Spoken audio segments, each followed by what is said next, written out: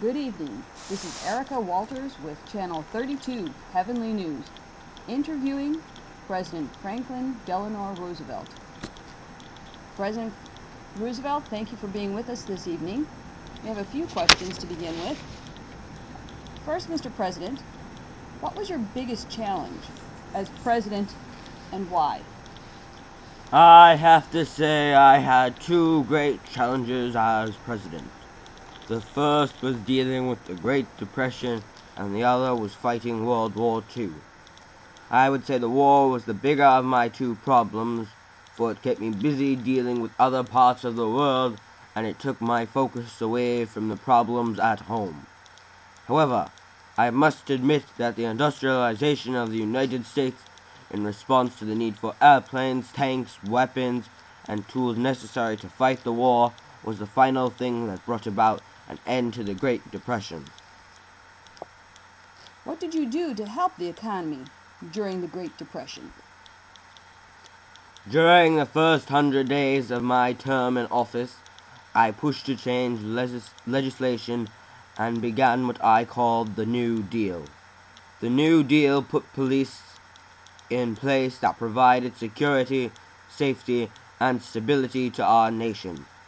In 1935, I passed the Social Security Act, which provided a safety net for the elderly, disabled, and unemployed.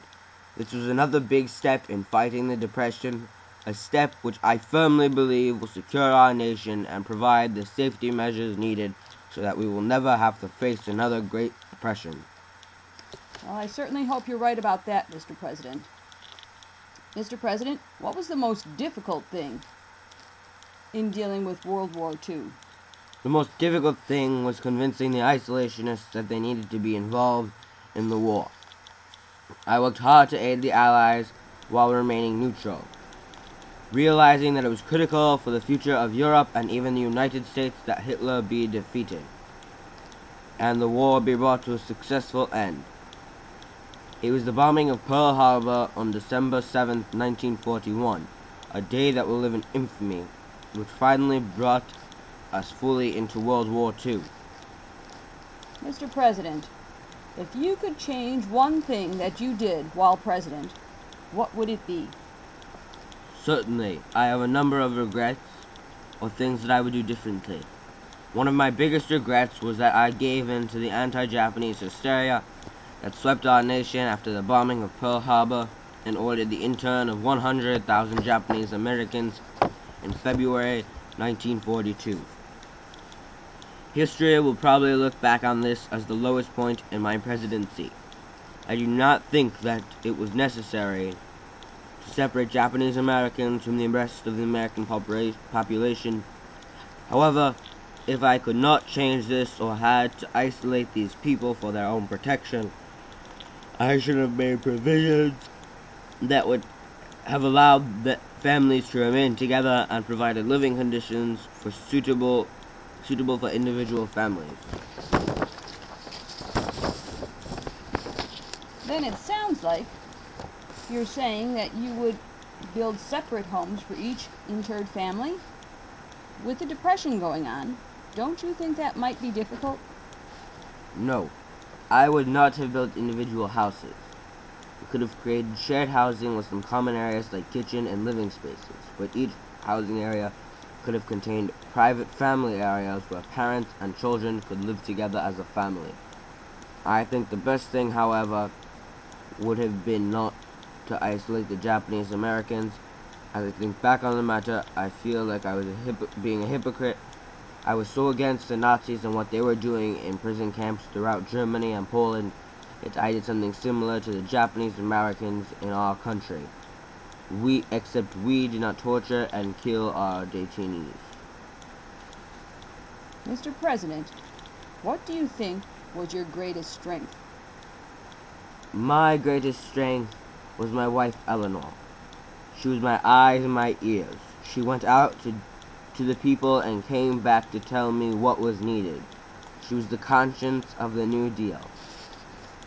I think another strength that I had was my ability to talk and bring the presidency close to the people. In my fireside chats, I was able to reassure Americans by asserting my belief that the only thing we have to fear is fear itself. It was the fireside chats that helped comfort people, gave them strength,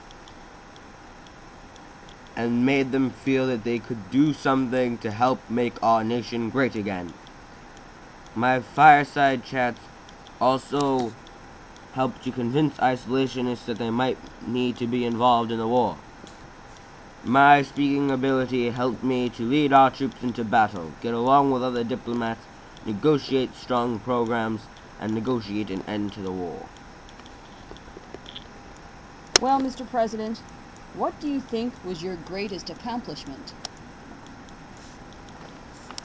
I think the thing that I am most proud of is my role in the creation of the international peacekeeping organization, the United States. The United Nations. I worked with Winston Churchill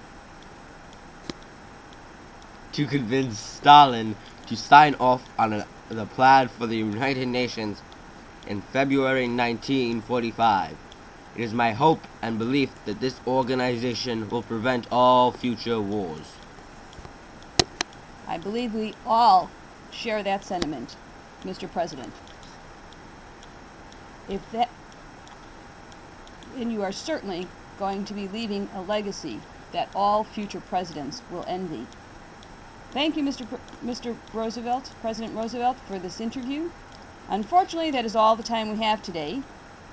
With this is Erica Walters signing off now for WHNW Channel 32 Heavenly News. Do-do-do-do.